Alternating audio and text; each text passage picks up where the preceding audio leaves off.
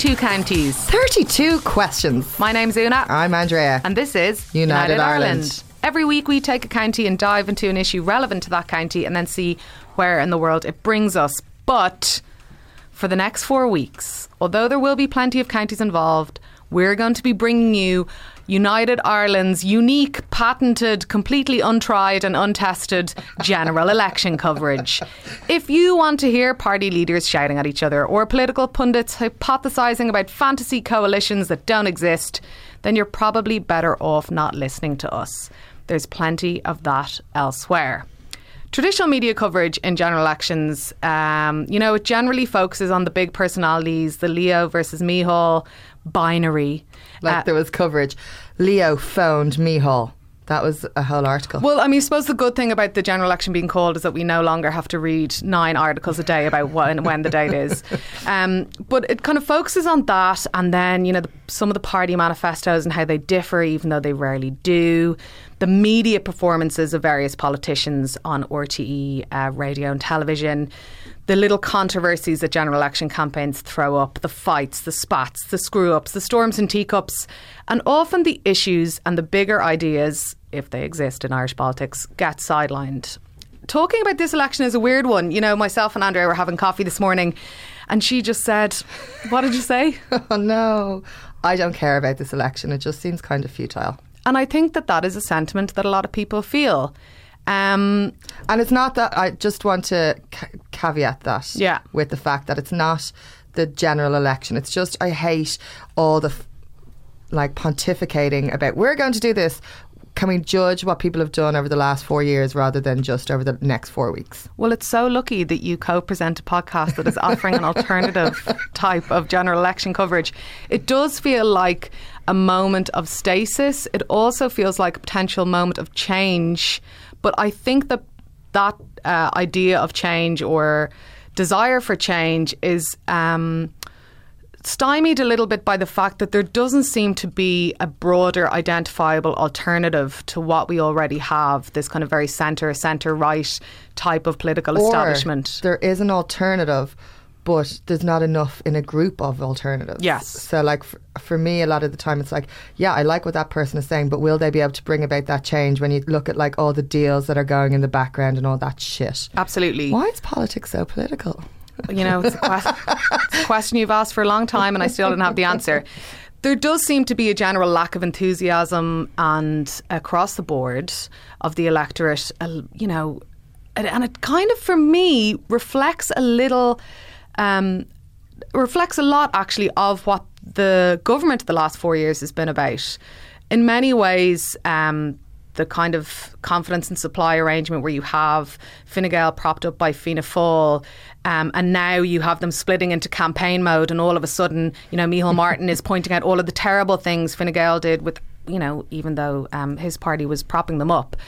There's also this thing of Fine Gael have kind of bored everyone into submission, really, and that perhaps the extraction of inspiration or an idea of change is very purposeful. We've had 4 years of a government that has been a kind of a nebulous thing where people aren't really held to account, where even though massive mistakes are made, where there is, there are various fuck-ups, stuff like the Children's Hospital or the cervical cancer controversy, or obviously the ongoing housing crisis. And falling off a swing. There was that.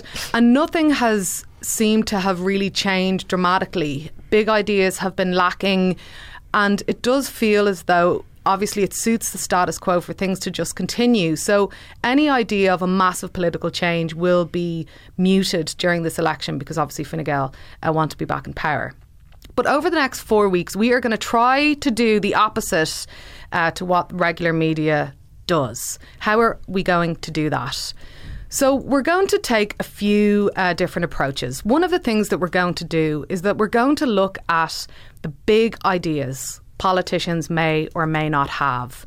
We know that all Irish politics is local. We know that it can be very parochial.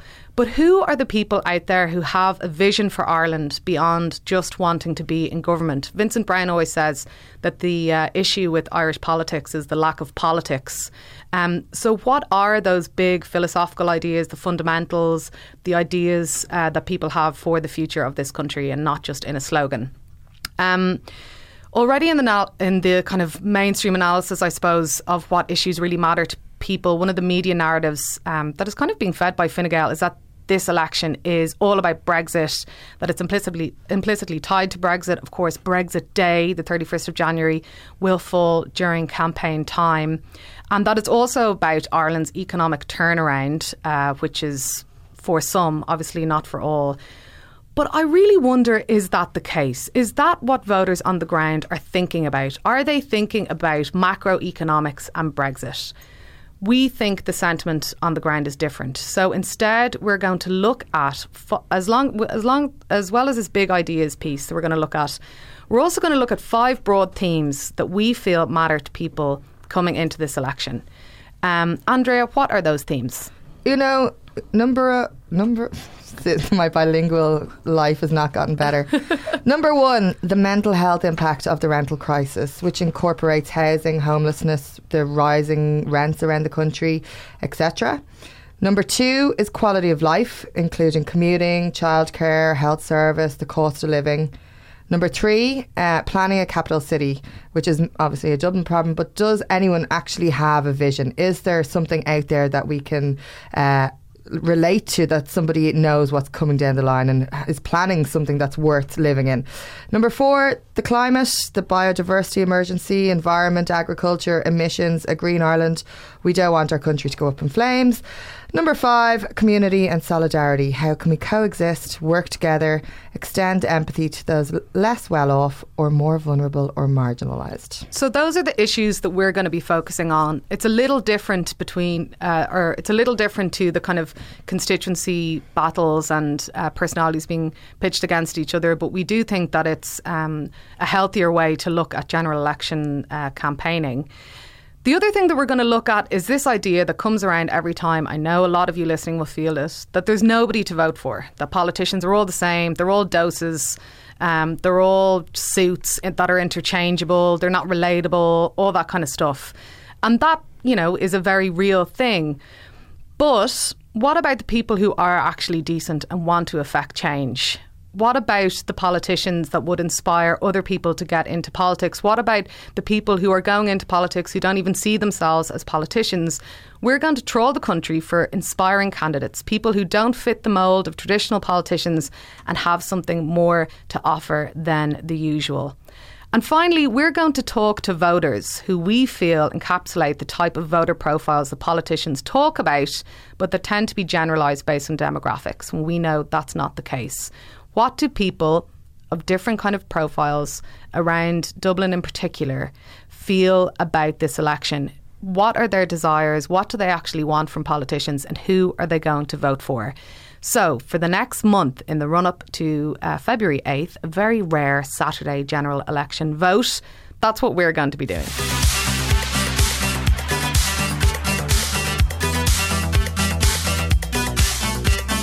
The week that was... I will be honest, I have really turned off from the world since before Christmas. This is a January issue as well, I feel. It's hard to come back into the world. Yeah, kind of. First of all, I can't believe that it's already the middle of January. This is a weird thing that this month does. Especially because the way the Christmas break fell, it felt like we were on Christmas holidays for 7 weeks. And I'm kind of in a position where I don't even know how to approach my year. I'm just wandering around the house, picking up things, putting them down, making lists. So that's where I'm at. But things did happen this week. The Oscar nominations were revealed. Overall, I found it a very dull, boring and uninspiring list. Saoirse is in there, which is good. But we will have more on the exclusion of a certain person from the nominees. The absolute fucking neck of them. We're not ready to talk about it right now, such as the rage and upset, but we will come to it later in the show. Do you know what I found very disheartening from the Oscar coverage? Tell me. The amount of women coming out and going, maybe there wasn't women directors nominated because they're just not good enough. Maybe you're a foot soldier of the patriarchy. It was just so, that would be like my response. I just thought so many times, I was like, that's well, this is total such a played out old, what's that thing called?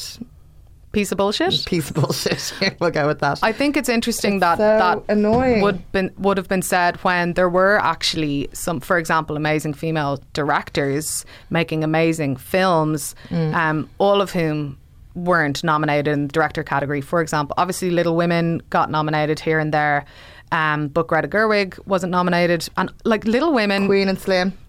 Yes, with Little Women, generally not the kind of film that I like, but I thought as a piece of filmmaking it was really fantastic. Obviously, the director of Hustlers was a woman. We're going to come to that later. The Farewell, probably one of my favourite films from last year. Also no director nomination. And one more that I'm thinking of, Beautiful Day in the Neighbourhood, also a female director. She didn't get nominated. So even when women are actually making films, they're still being excluded. But somebody put up a very interesting thing. It was actually Elizabeth Patton. She put up a tweet and she's like, maybe it's time that we separate best director into male and female, and obviously that's not where we want to be, because it differentiates men and women and their craft, because female directors just want to be directors. But maybe if there was a female director segment, that would give more visibility to female directors and get more people maybe wanting to be a director as a female, and then just more visibility essentially. Yeah, I don't know. I think that, because that's kind of what happened with best actor. It was divided into male and female, and then it got us more visibility.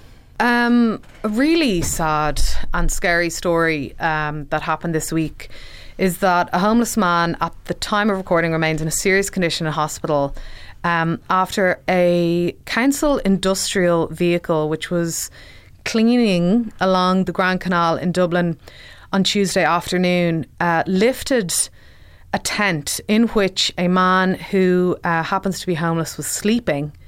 The vehicle was trying to remove the tent in an attempt to tidy the canal walkway, and the man was injured during this incident.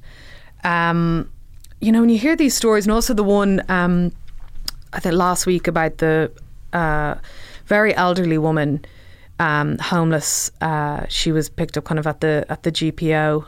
And there were attempts to accommodate her. She had just been discharged from hospital.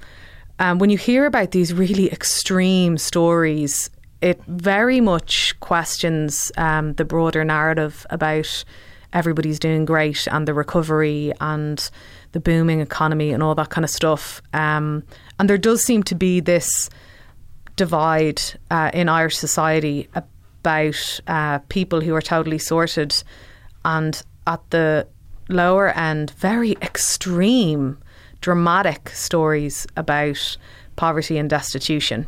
But I think it also throws up a mirror onto Owen Murphy, who came out this week and was like, there's always going to be homelessness. And he kind of is almost brushing it off as like, we have to accept that this is a fact of life. Whereas when you have what's happening in Finland, where there is absolutely no rough sleepers and everyone has a home and they've come up with a solution, that there is solutions, and that we are just deciding that we're not going to work on getting to a solution-based place.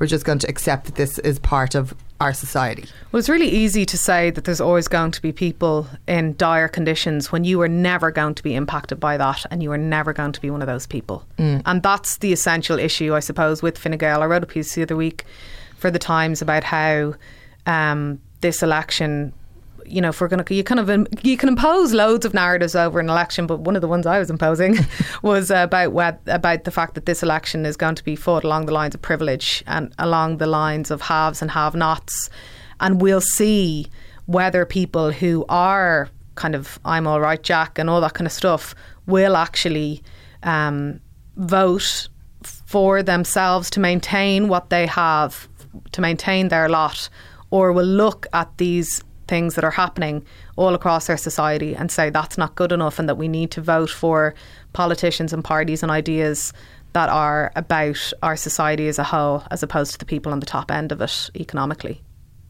Depresso Martini, I think they're going to vote for themselves. Yeah, well, I mean, it's going to be a test. Like, it's also a test about if we had, 2 referendums where people, the majority of people voted on an issue that didn't necessarily directly affect them, but actually voted to extend empathy to people that it did affect, will that electoral sentiment of empathy and of solidarity extend to a general election context? I suppose so. With those things, you're not taking away anything from somebody else by voting.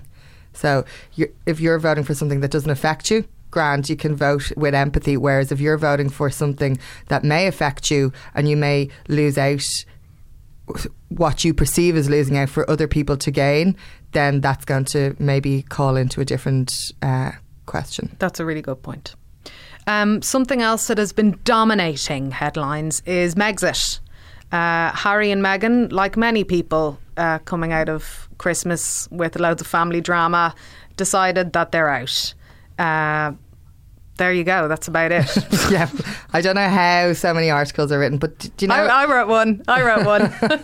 The one thing I think that's most telling about the whole Megxit is the different treatment of Kate and Meghan it's mainly the Daily Mail, but the Telegraph, etc., and the exact same stories put side by side. And why, look how Kate tenderly holds her bump, and why is Meghan showing off her bump? Is it vanity? And you're just like, it's exactly the same story and written in two different tones, and it's just bananas. Yeah, it's just racist, basically. Yeah.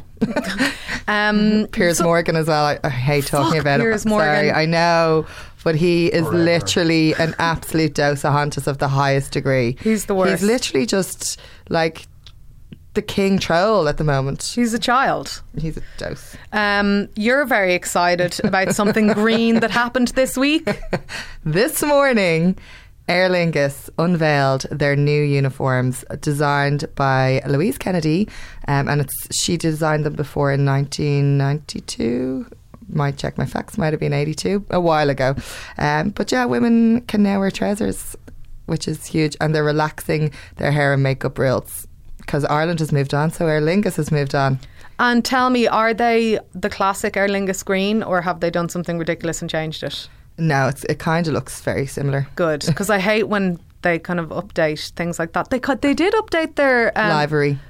What is it called again? Livery. Oh yeah, last year, and it just kind of a darker bit of green. I was just not in favour of that. It has to be Irish grass green.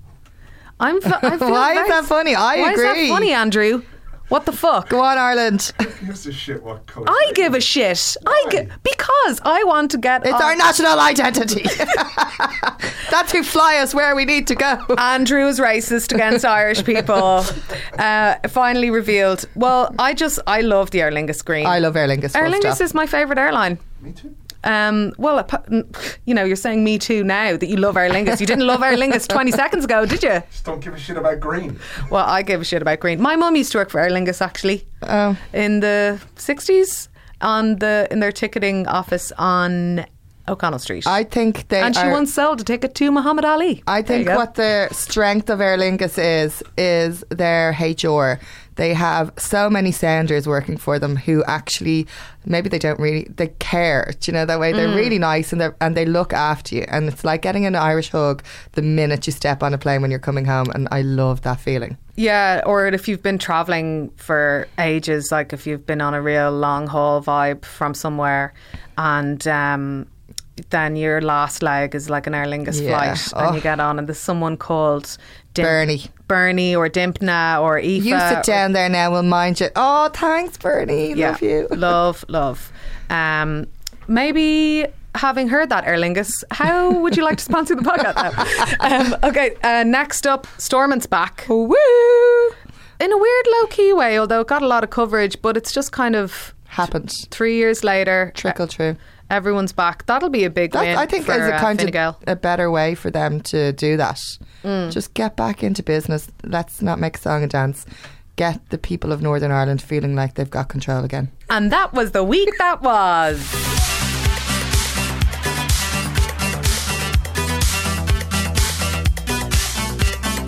Now, to start us off on our election campaign journey, we're delighted to have one of the quiet heroes of Irish political coverage and archiving to give us some historical context on the semantics of election messaging and the philosophies underpinning the tone and ideas within general election campaigns. Alan Kinsella is known by many for the website Irish Election Literature, which for over a decade now has hosted his vast collection of Irish election, referendum and other political campaigning material. It's an excellent resource and document of Irish political campaigning life and, in fact, of Irish society, I suppose, viewed through the lens of posters and pamphlets and all the rest. Alan is at Election Lit on Twitter, where he posts regular updates related to this pursuit, including one this morning about why there aren't glow-in-the-dark posters or luminous posters. I was like, don't give them ideas. And it's times like these where his expertise and historical knowledge and context comes into its own. Alan, welcome. Thanks, Una. Before we dig into the meaning of this election, we're going to get very, weirdly kind of big idea about it, and the themes underscoring some of those slogans. How did you come to be the main man when it comes to collecting all of this? Nobody else was doing it. I started in 1982 and it was kind of something you wouldn't keep those things from me. It was not necessarily ashamed of, but I wouldn't have been shouting from the rooftops because it was such an odd hobby and really unusual. But over time, family, friends, and even I was in school at the time, so classmates, and then in college and work or whatever, people, and wider afield, I know kind of people all over the place that send me stuff. That time coincides with a very fractured moment in Irish electoral politics. Yeah, you would have had the 3 elections very, very quickly. There would have been the hunger strikes, Charlie v. Garrett, the whole, it was really, everyone was interested in politics at that time. Well, mostly everyone. How much stuff do you have in your gaff? A lot. Where do you keep it? In an office and in an attic. About possibly 50,000 leaflets. Whoa. And a couple of hundred posters, from not just from Ireland but from all over the world. Do you ever build forts out of the posters? No, I wouldn't. Actually, what I do, I'd use them for displays. Actually, I have a couple of posters that I helped take down for a candidate at the end of last. Officially, it was official, and I still have them in my garage. But I'd use them for displaying leaflets, right, or paper posters, using at exhibitions and things. And before we dig into the 2020 moment, what is your most prized election ephemera possession? This one, Jeannie. I think probably, it could be, there's loads, but certainly from a social point of view, some of the, there's a collection of 4 posters done by Robert Balla for the 1983 abortion referendum. Wow. They're beautiful. Something like Alice Glenn's a woman voting divorce is like a turkey voting for Christmas. Things that tell the change in Irish society, like that. They're pretty special. And also, there would be other things that I know I might have the only copy still in existence, because like I do exhibits and stuff at the party Ardèches, and because it's a job, people throw out stuff. If you have loads of leaflets and so on, you're not going to keep them, because it's your job and there's another election and another election and another election. So very often people end up, they've loads of photographs of them, of their political career, but they may not have any leaflets. And so you'd be approached by people, or indeed after somebody passes on, you don't have anything, fathers or mothers by any chance, and if I have it, I'll send it on to them. But it's just something that, because it's part of the job and it keeps on going, people often don't keep. Yeah, and it's that kind of thing, like it's kind of like protest material, it goes out of date the minute the campaign is over, really. Yeah, but that's, like, I actually have a lot of protest material. I work in town and would hop into, if there's something on at lunch, like I'll go back to work now and I'll go via the farmers and see if they've anything.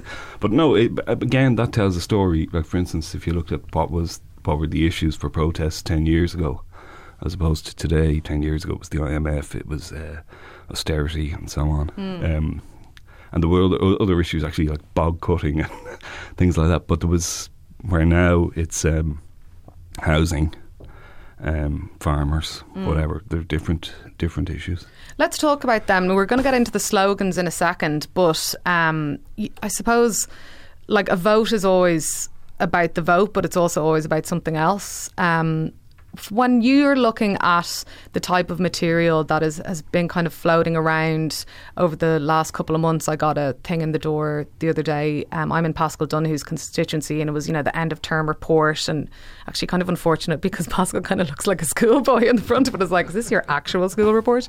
But, and just kind of going forensically through all of the stuff that's been happening in the constituency that he's kind of attaching himself to. So that's very much, almost a bulky piece of campaign material. But when it comes to the early campaign messaging from various parties, what does that tell us about what they think this election is about, in your opinion? Well, they want to set the agenda. For instance, Fine Gael are going big on Brexit, the economy, obviously, and that we haven't finished what we're doing. We've still a lot to do, but we're getting there, and that's what their kind of slogan is about. But it's not. There's no big idea or anything there. It's just trying to set the agenda to be what the issues that they're strong on, and also stuff that their strong people are on, like for instance Simon Coveney or Pascal Donoghue or whatever, that they're star performers. So this is about their slogans, kind of about playing to their strengths. Of course it is. A future to look forward to. But even actually, what was interesting, just walking in there, I noticed the generic Vote Fine Gael poster, and it's just Vote Fine Gael with a picture of Leo. There's no slogan. They've learnt the lesson from 2016 of keep the recovery going. So when we look at their particular slogan, we'll take that now for a second and look at the meaning behind that.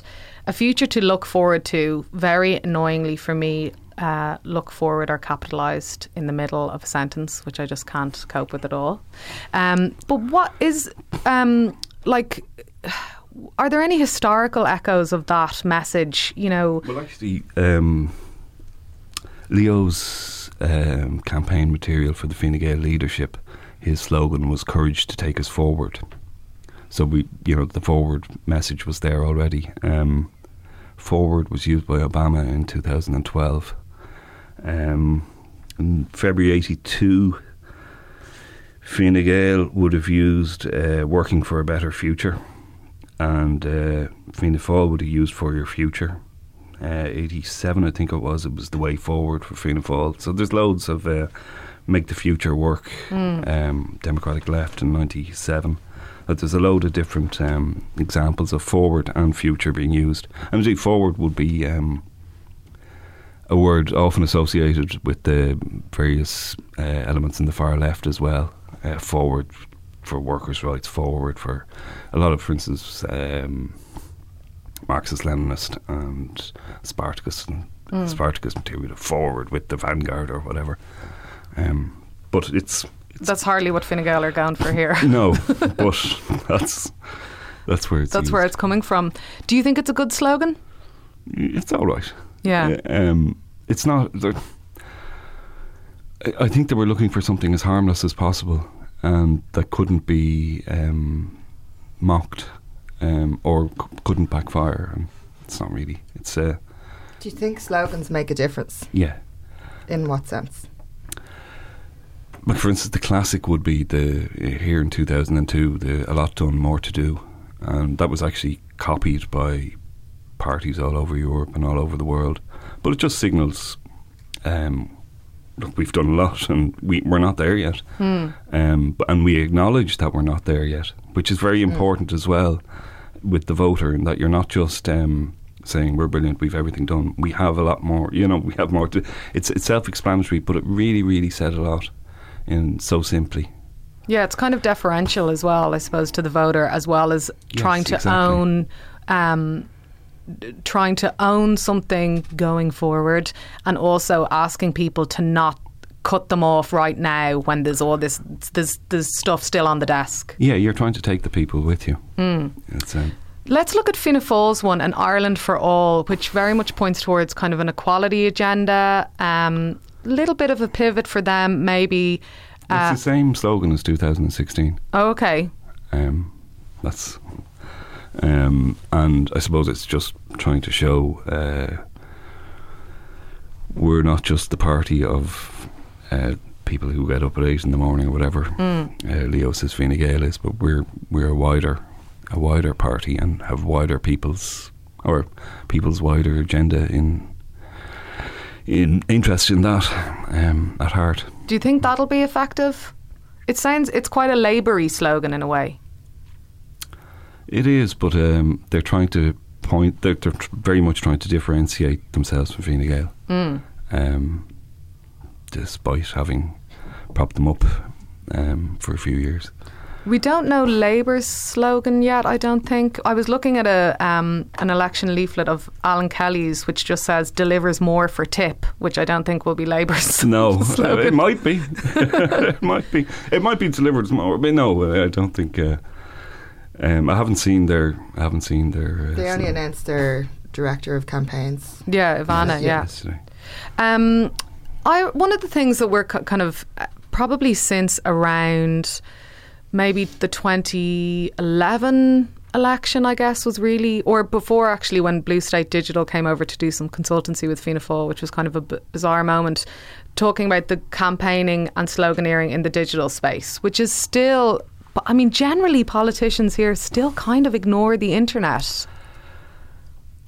I think part of that is to do with echo chambers, and that, for instance, in Twitter or whatever, I'd follow various political people, but most people wouldn't, or they would only follow their party, or so you're not really amplifying your message unless you're paying for paid advertising. But you're not really, amplifying your message. Facebook obviously is more effective, and that was used a lot in 2016. A lot of targeting, especially by Fine Gael. A lot of targeting there. That was the other thing with that. In that, where I'm in Dublin Southwest, so there's 3 Fianna Fáil candidates, 2 Fine Gael candidates, and I don't know what way the constituency is divided, whether it is or not. But in, say, for instance, Kerry or Tipperary, where you'd have a far larger constituency and it would be divided between candidates, that there's no way of, say, targeting Nina and just its surrounds, or targeting the area you're assigned to. So you end up probably wasting money going outside where you're meant to be or whatever. Right. It's so.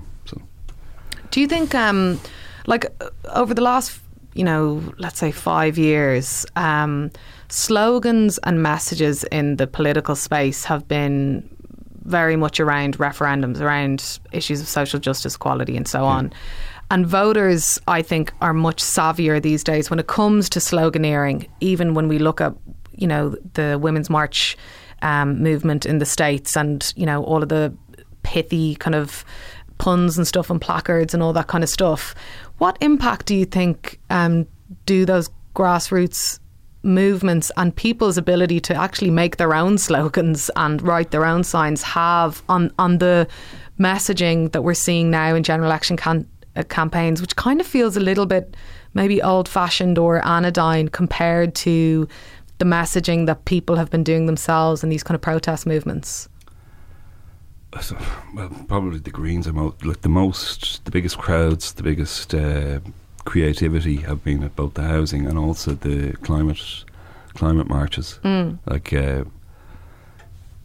been, I ended up with a load of pieces of cardboard with things written on them at home from various different that people just give me. But they're really effective, and they're because when you're going out there, you're trying to, rather than just we've no planet B, there's a load of people try all sorts of creative things, and they're a lot more creative and sometimes shocking or whatever, where you can be creative, but you can't, you're trying not to, if you're running for an election, you're trying not to alienate people, so you can't go too, unless you're on the radical left or radical right or whatever, you can't try and alienate too many people. And also with our voting system, it mightn't be the number one you're looking for. It could be the number 10 or whatever.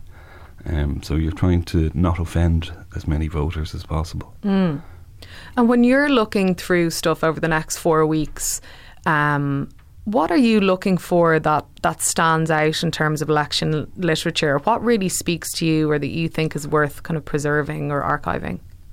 Well, everything, but there will be first of all, there'll be odd candidates.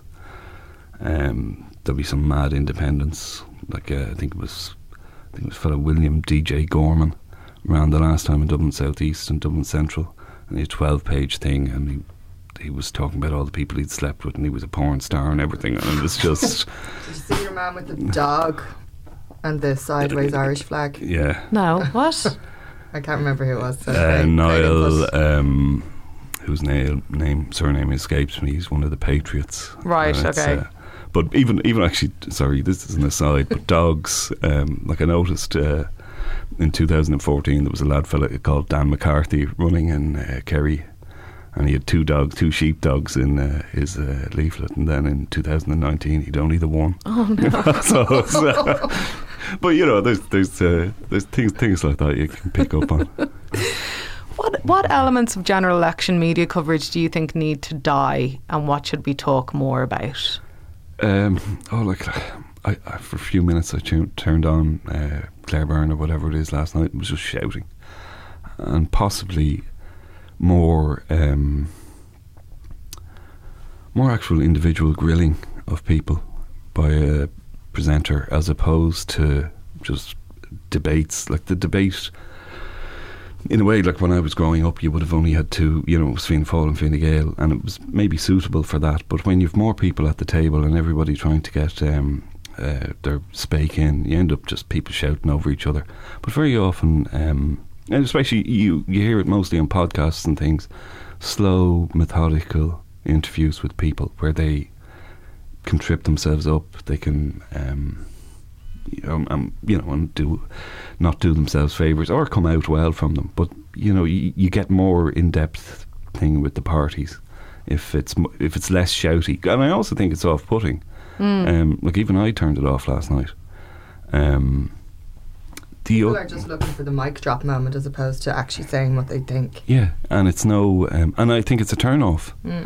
And I actually think the more it goes on, it's a turn off for people, especially younger voters who rarely watch television or terrestrial television, that they'll tune in and they'll see it and they go, oh my God, and they'll end up voting for they won't be voting for anyone up there shouting. The other thing is the promotion of extreme candidates, just for the shock value, and then 6 months later wonder why there's a far right movement or something, and the media having amplified them out of their actual support. That's one thing that it's very annoying. Now, not necessarily in this one, but in referendums and stuff, the balance thing, it just drives me mad.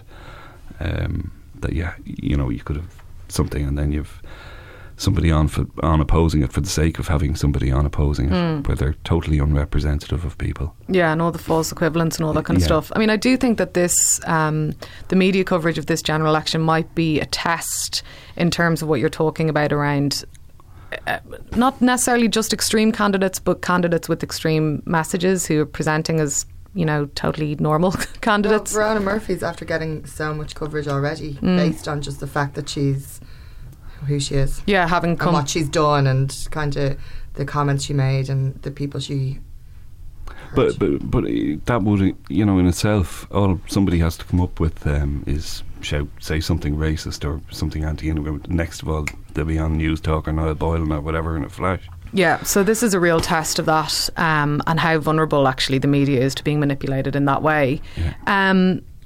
Before we let you go, thank you so much for this chat, because it's really good to get the kind of the context of it in terms of the messaging. When you think, well, we're going to be talking over the next 4 weeks away from the horse race and more broadly about the big ideas, do you think when you look at the slogans that have already come out, the stances people or the various parties are taking, You mentioned earlier the big ideas. That's something that we're very keen on discussing. Do you think that politicians don't talk about big ideas because they don't feel people want to hear them, that they want to hear something that's much more local or personalised? I think some politicians have big ideas.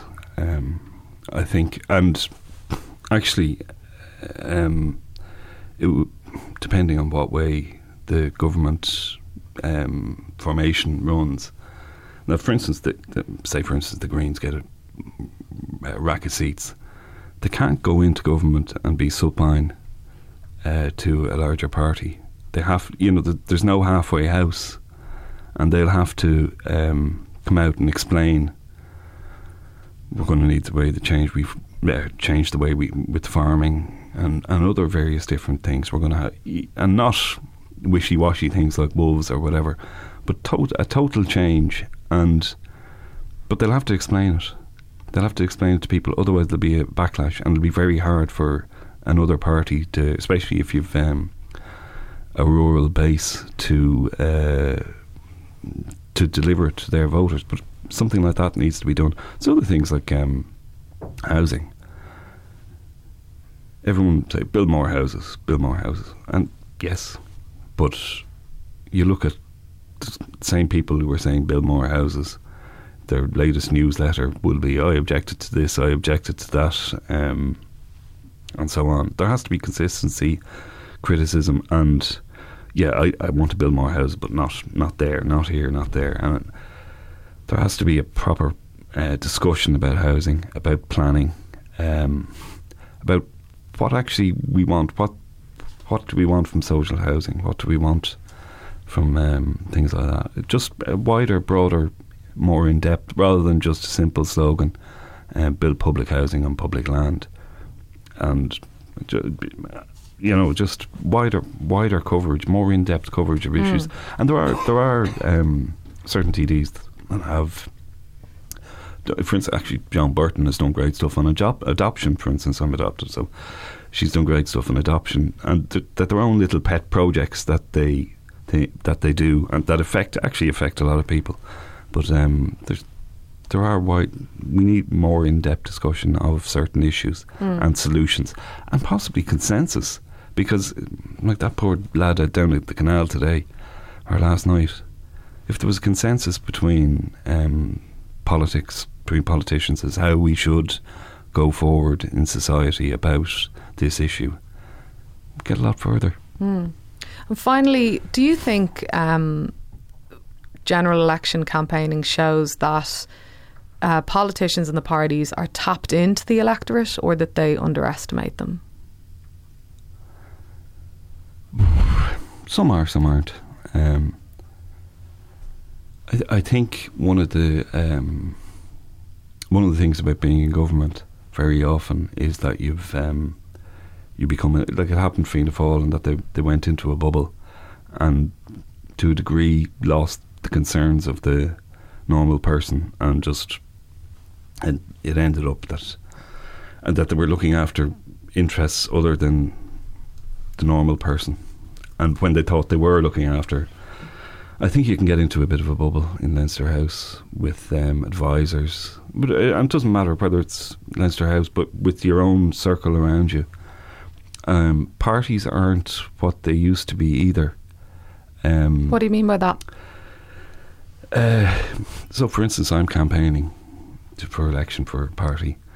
Generally, there'll be a few party people, but it'll mostly be my group.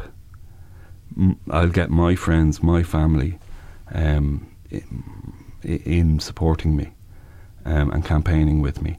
So it's already people you know, a wider, slightly, maybe there will be people you wouldn't know, but the party, whereas 20 years ago, 30 years ago, the parties were a lot stronger on the ground. So the machine was more part of a campaign as opposed to people's like local or immediate support group. Yeah, and people tend to listen to their own circles. I think people are a lot more, you may not listen to this, your friend, you tend to think a lot the same as your friends or whatever, and it's the same within a political party, that you all kind of think roughly the same, and the membership kind of do as well. Well, we're looking forward to bursting that bubble over the next 4 weeks. Good. And thanks so much for setting us up with that context, Alan. You can follow Alan on @ElectionLit on Twitter. It's going to be a very interesting few weeks material wise, and I hope there's loads of bonkers stuff that you can collect. Yes, to be there quite is. honest. Yeah. Thanks so much for joining us. Pleasure. Thank you.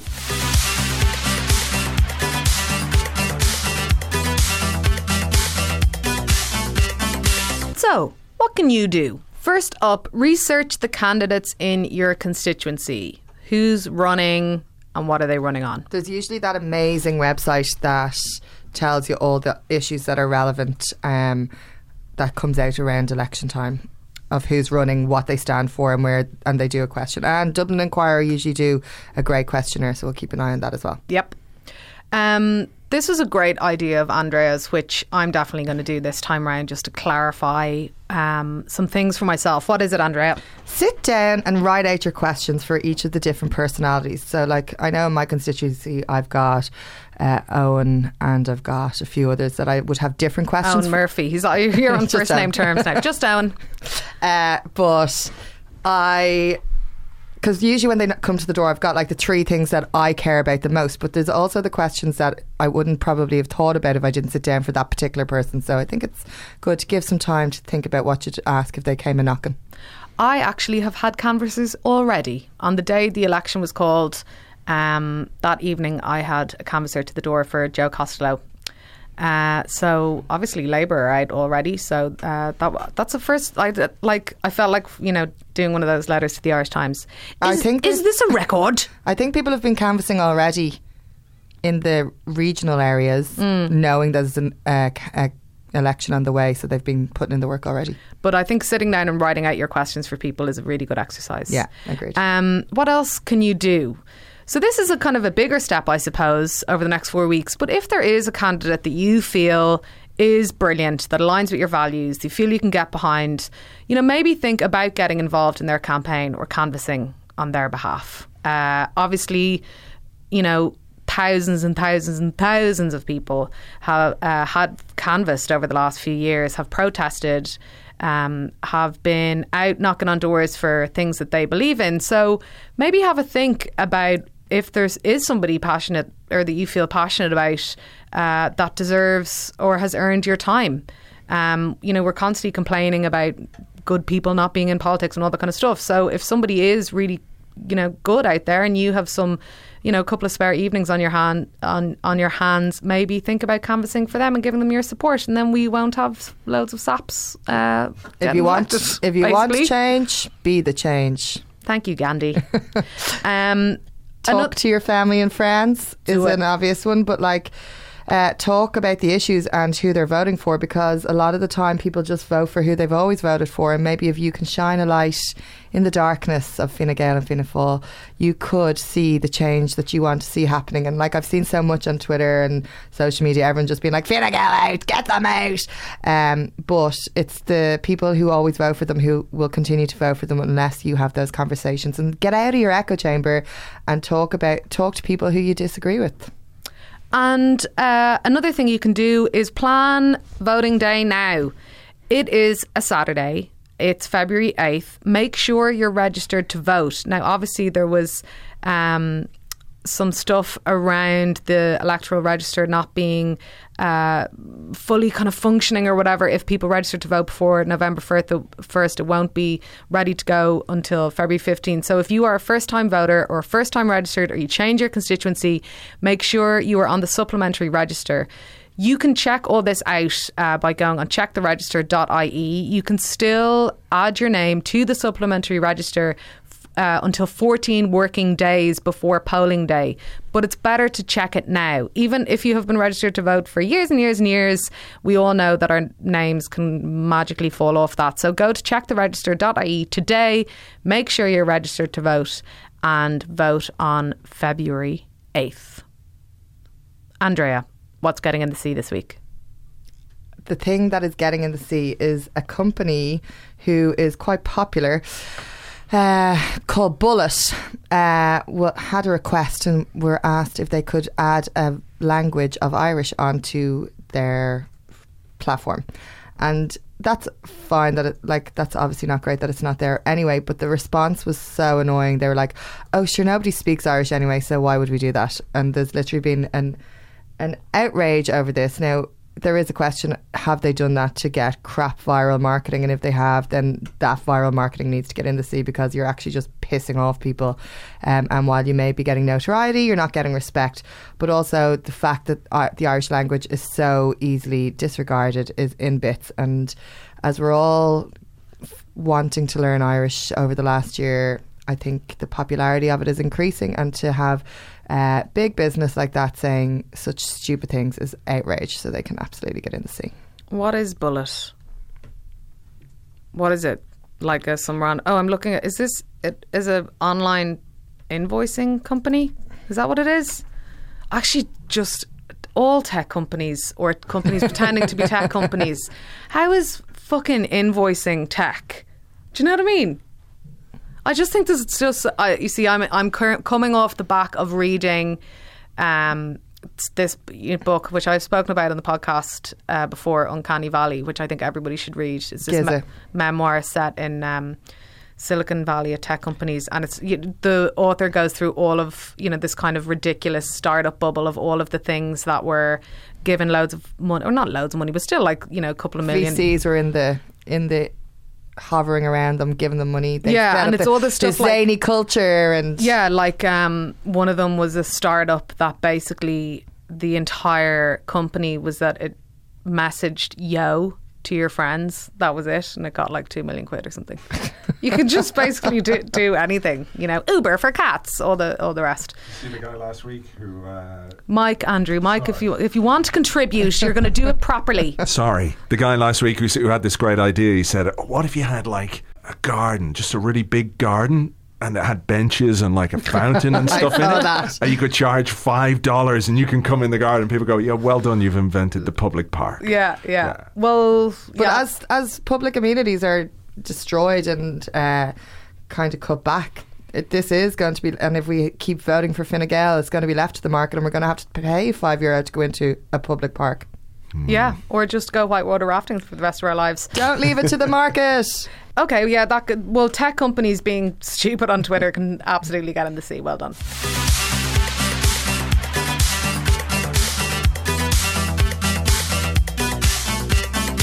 Now for our fave bits. My first fave bit is going to be a month-long fave bit, because it's basically Miriam Lord writing about the general election, which is one aspect of traditional media election coverage that I can really get behind. She's already on about Fine Gael's slogan, a future to look forward to, in the Irish Times. A rift in space-time continuum opens up as Fine Gael offers a future to look forward to. And she's quoting Kung Fu Panda. As Kung Fu Panda once said, today is history, tomorrow is a mystery. That would have been a great Fine Gael slogan. So yes, my fave bits are just Miriam Lord writing about the election. My other fave bits, I am finally reading Republic of Shame by Keelan Hogan. It is so grim and upsetting, but so well written, and really very, the entire culture of institutionalisation and Magdalene Laundrie's Mother and Baby Homes is overwhelming, but the way Caelan writes about this is so accessible and smart, and manages to find pathways through the noise to really make a very, very special book. So everybody should read it. My other fave bits, Cheer on Netflix. This is a show that is algorithmically designed for my consumption.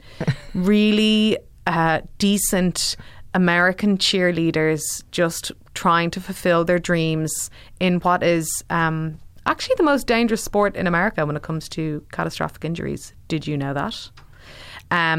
It's a huge success already. If I'm basing my social media on everyone talking about it. You see, I'm not being on social media at the moment, so I've no idea. I'm like, have you heard about this newfangled television show? I came across it. Oh, like the binge watching is real. Oh, right, okay. Yeah. So everybody knows about it already. I'm completely out of touch. Well, I like it as well. Well, it's your fave bit, Una. I would like to add my voice to the millions already behind Cheer. Another fave bit I saw Hidden Life, Taryn Malick's new film, the other day at a preview screener thing. Oh my God, it is really an astonishing piece of work.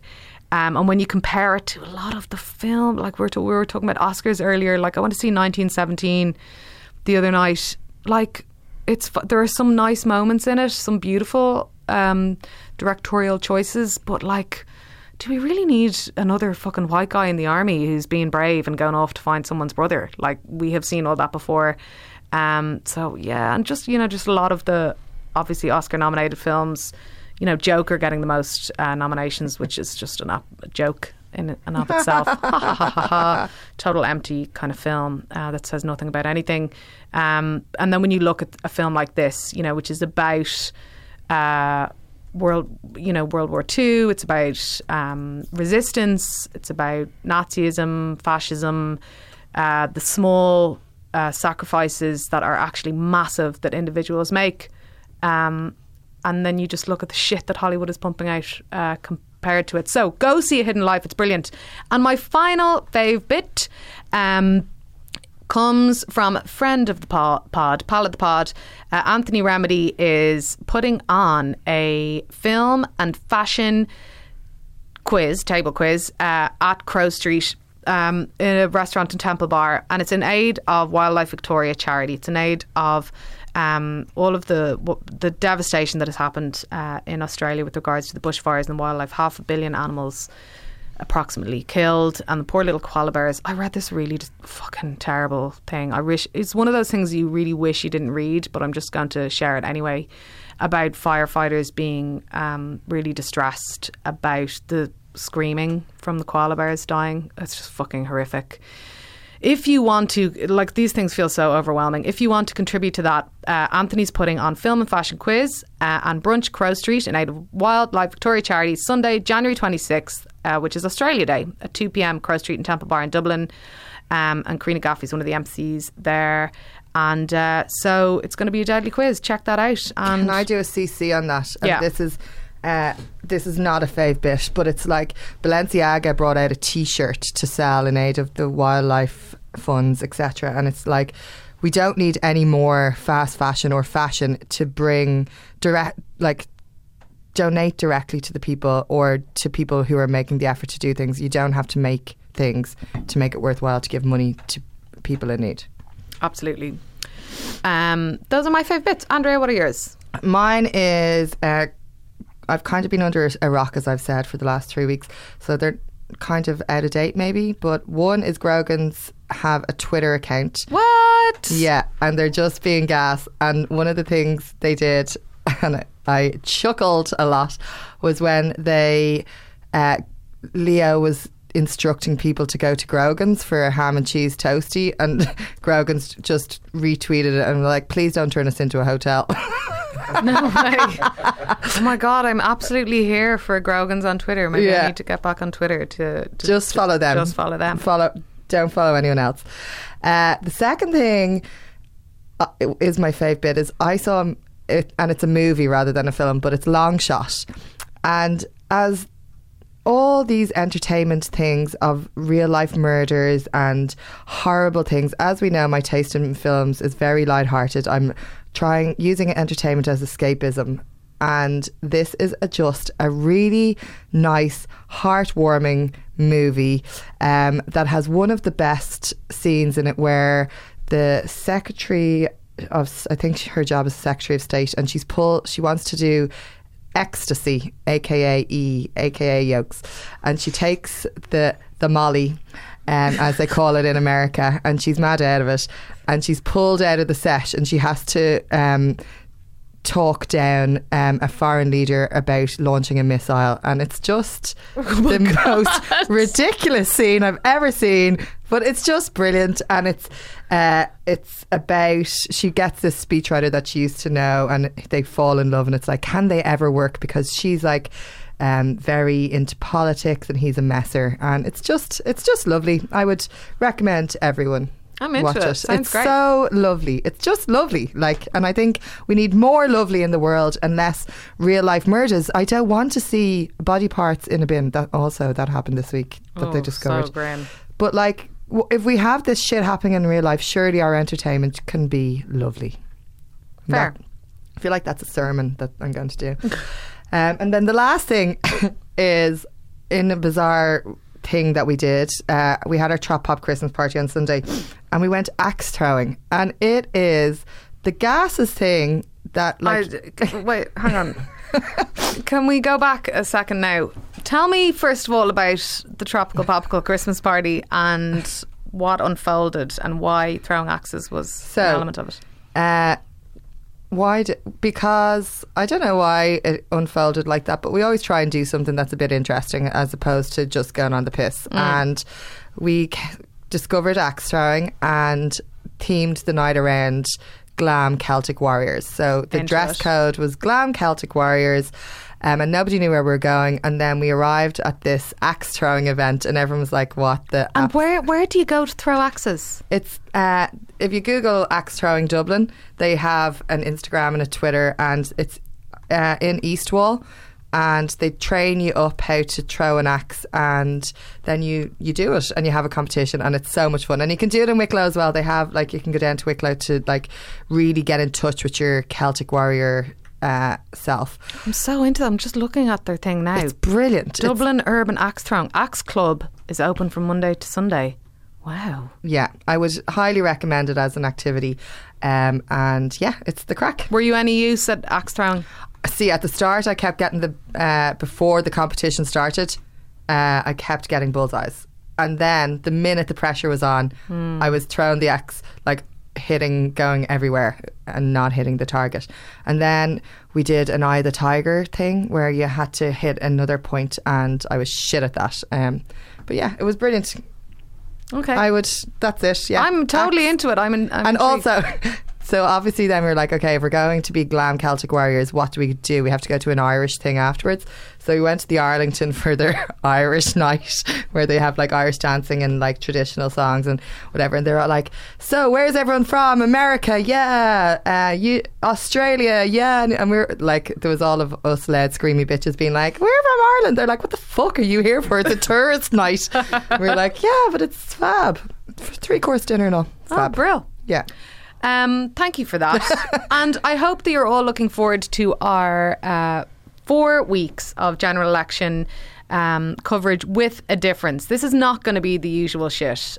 This is going to be a different vibe, hopefully a more positive one, and one that actually looks at the bigger issues and the bigger ideas in our society, as opposed to nitpicking over bullshit, fabricated, clickbaity fights. She wore a red t-shirt. Like, that's the stage it's getting to. It's so bits. You did skip something, Una, and I know you're very upset about it, so we may just touch on it briefly. Oh God, sorry. I really didn't mean to do this. Obviously it's the trauma has erased it from momentarily from my memory. Look, in JLo news this week, obviously we have this segment every week on the podcast. It has been a very dark week in United Ireland Towers as the snub of the century snapped into focus on Monday, when Jennifer Lopez was absent from the Oscar nominations for her tour de force performance in Hustlers. This is obviously outrageous. I was angry. I was fuming. I was also fuming Mango and Mattman didn't get a choice music. No, I was also fuming about that. I think it's a massive oversight. And I know it's Murder been Capital as well. I know it's been just a little sidestep JLo for a moment. Last year was an extraordinary year for Irish music, but I was surprised that the Mango Mattman record wasn't on there, because it's such a great record. Anyway, look, we could talk for hours about why Jennifer Lopez was excluded from the Academy Awards, about the importance of her performance, about how, like, none of the actors, for example, not that it's fucking, not that this is the framework of it, but when you compare her performance and what she did in that film, compare it to just Brad Pitt wandering around Tarantino's bag of trash movie, which I really disliked. But we could talk about this for hours. We could do multiple episodes on her exclusion from the category. But what I am going to do is just read this piece from Vanity Fair that Mark Harris wrote. And he made some interesting points about JLo's exclusion. I suspect something else was going on with Lopez and Hustlers, Harris writes in Vanity Fair, which is that she did everything wrong. She dared to play a character who used her sexuality as a professional survival tool and didn't regret it. She committed the unforgivable sin of being sympathetic and then not. She took her public image and spectacularly amplified and reworked it to suit a complicated character. This is not what Academy voters want from J-Lo. What they want is for her to scrub off her makeup and play a poor mother dying of something who tries to find someone to take care of her kids. They want a role that says, look how serious I am. Look how willing I am to punish myself for you. That kind of self-abasement has always been something Academy voters love to see from actresses.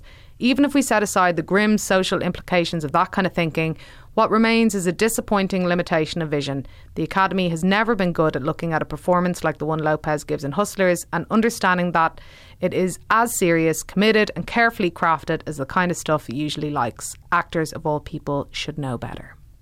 So, J-Lo, you're always going to be a gold statue winner in our eyes.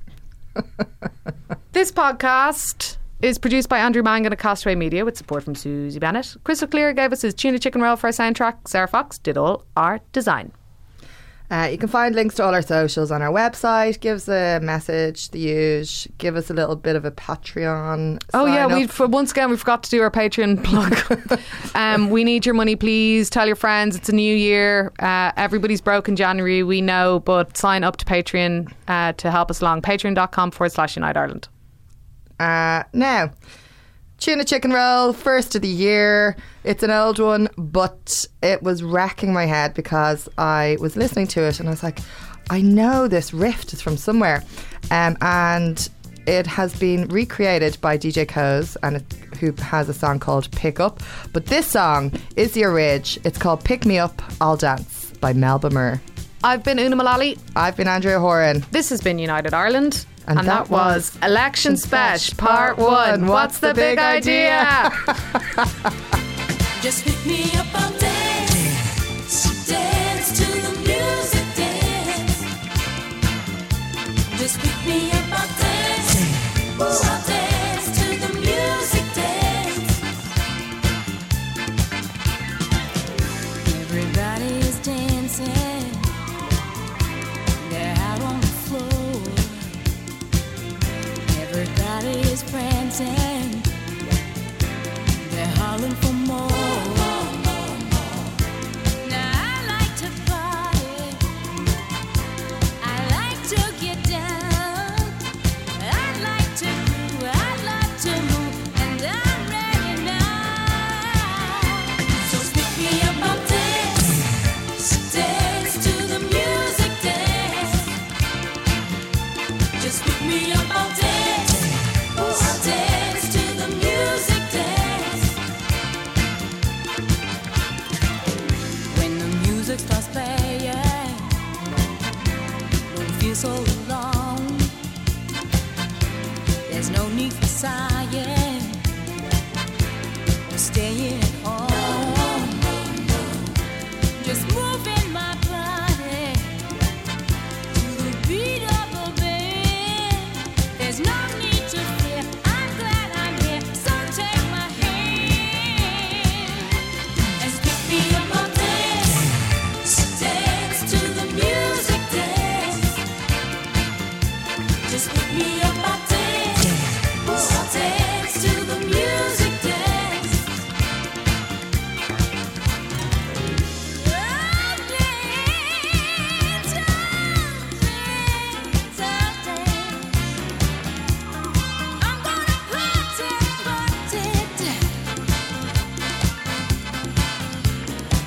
Gonna go, yeah.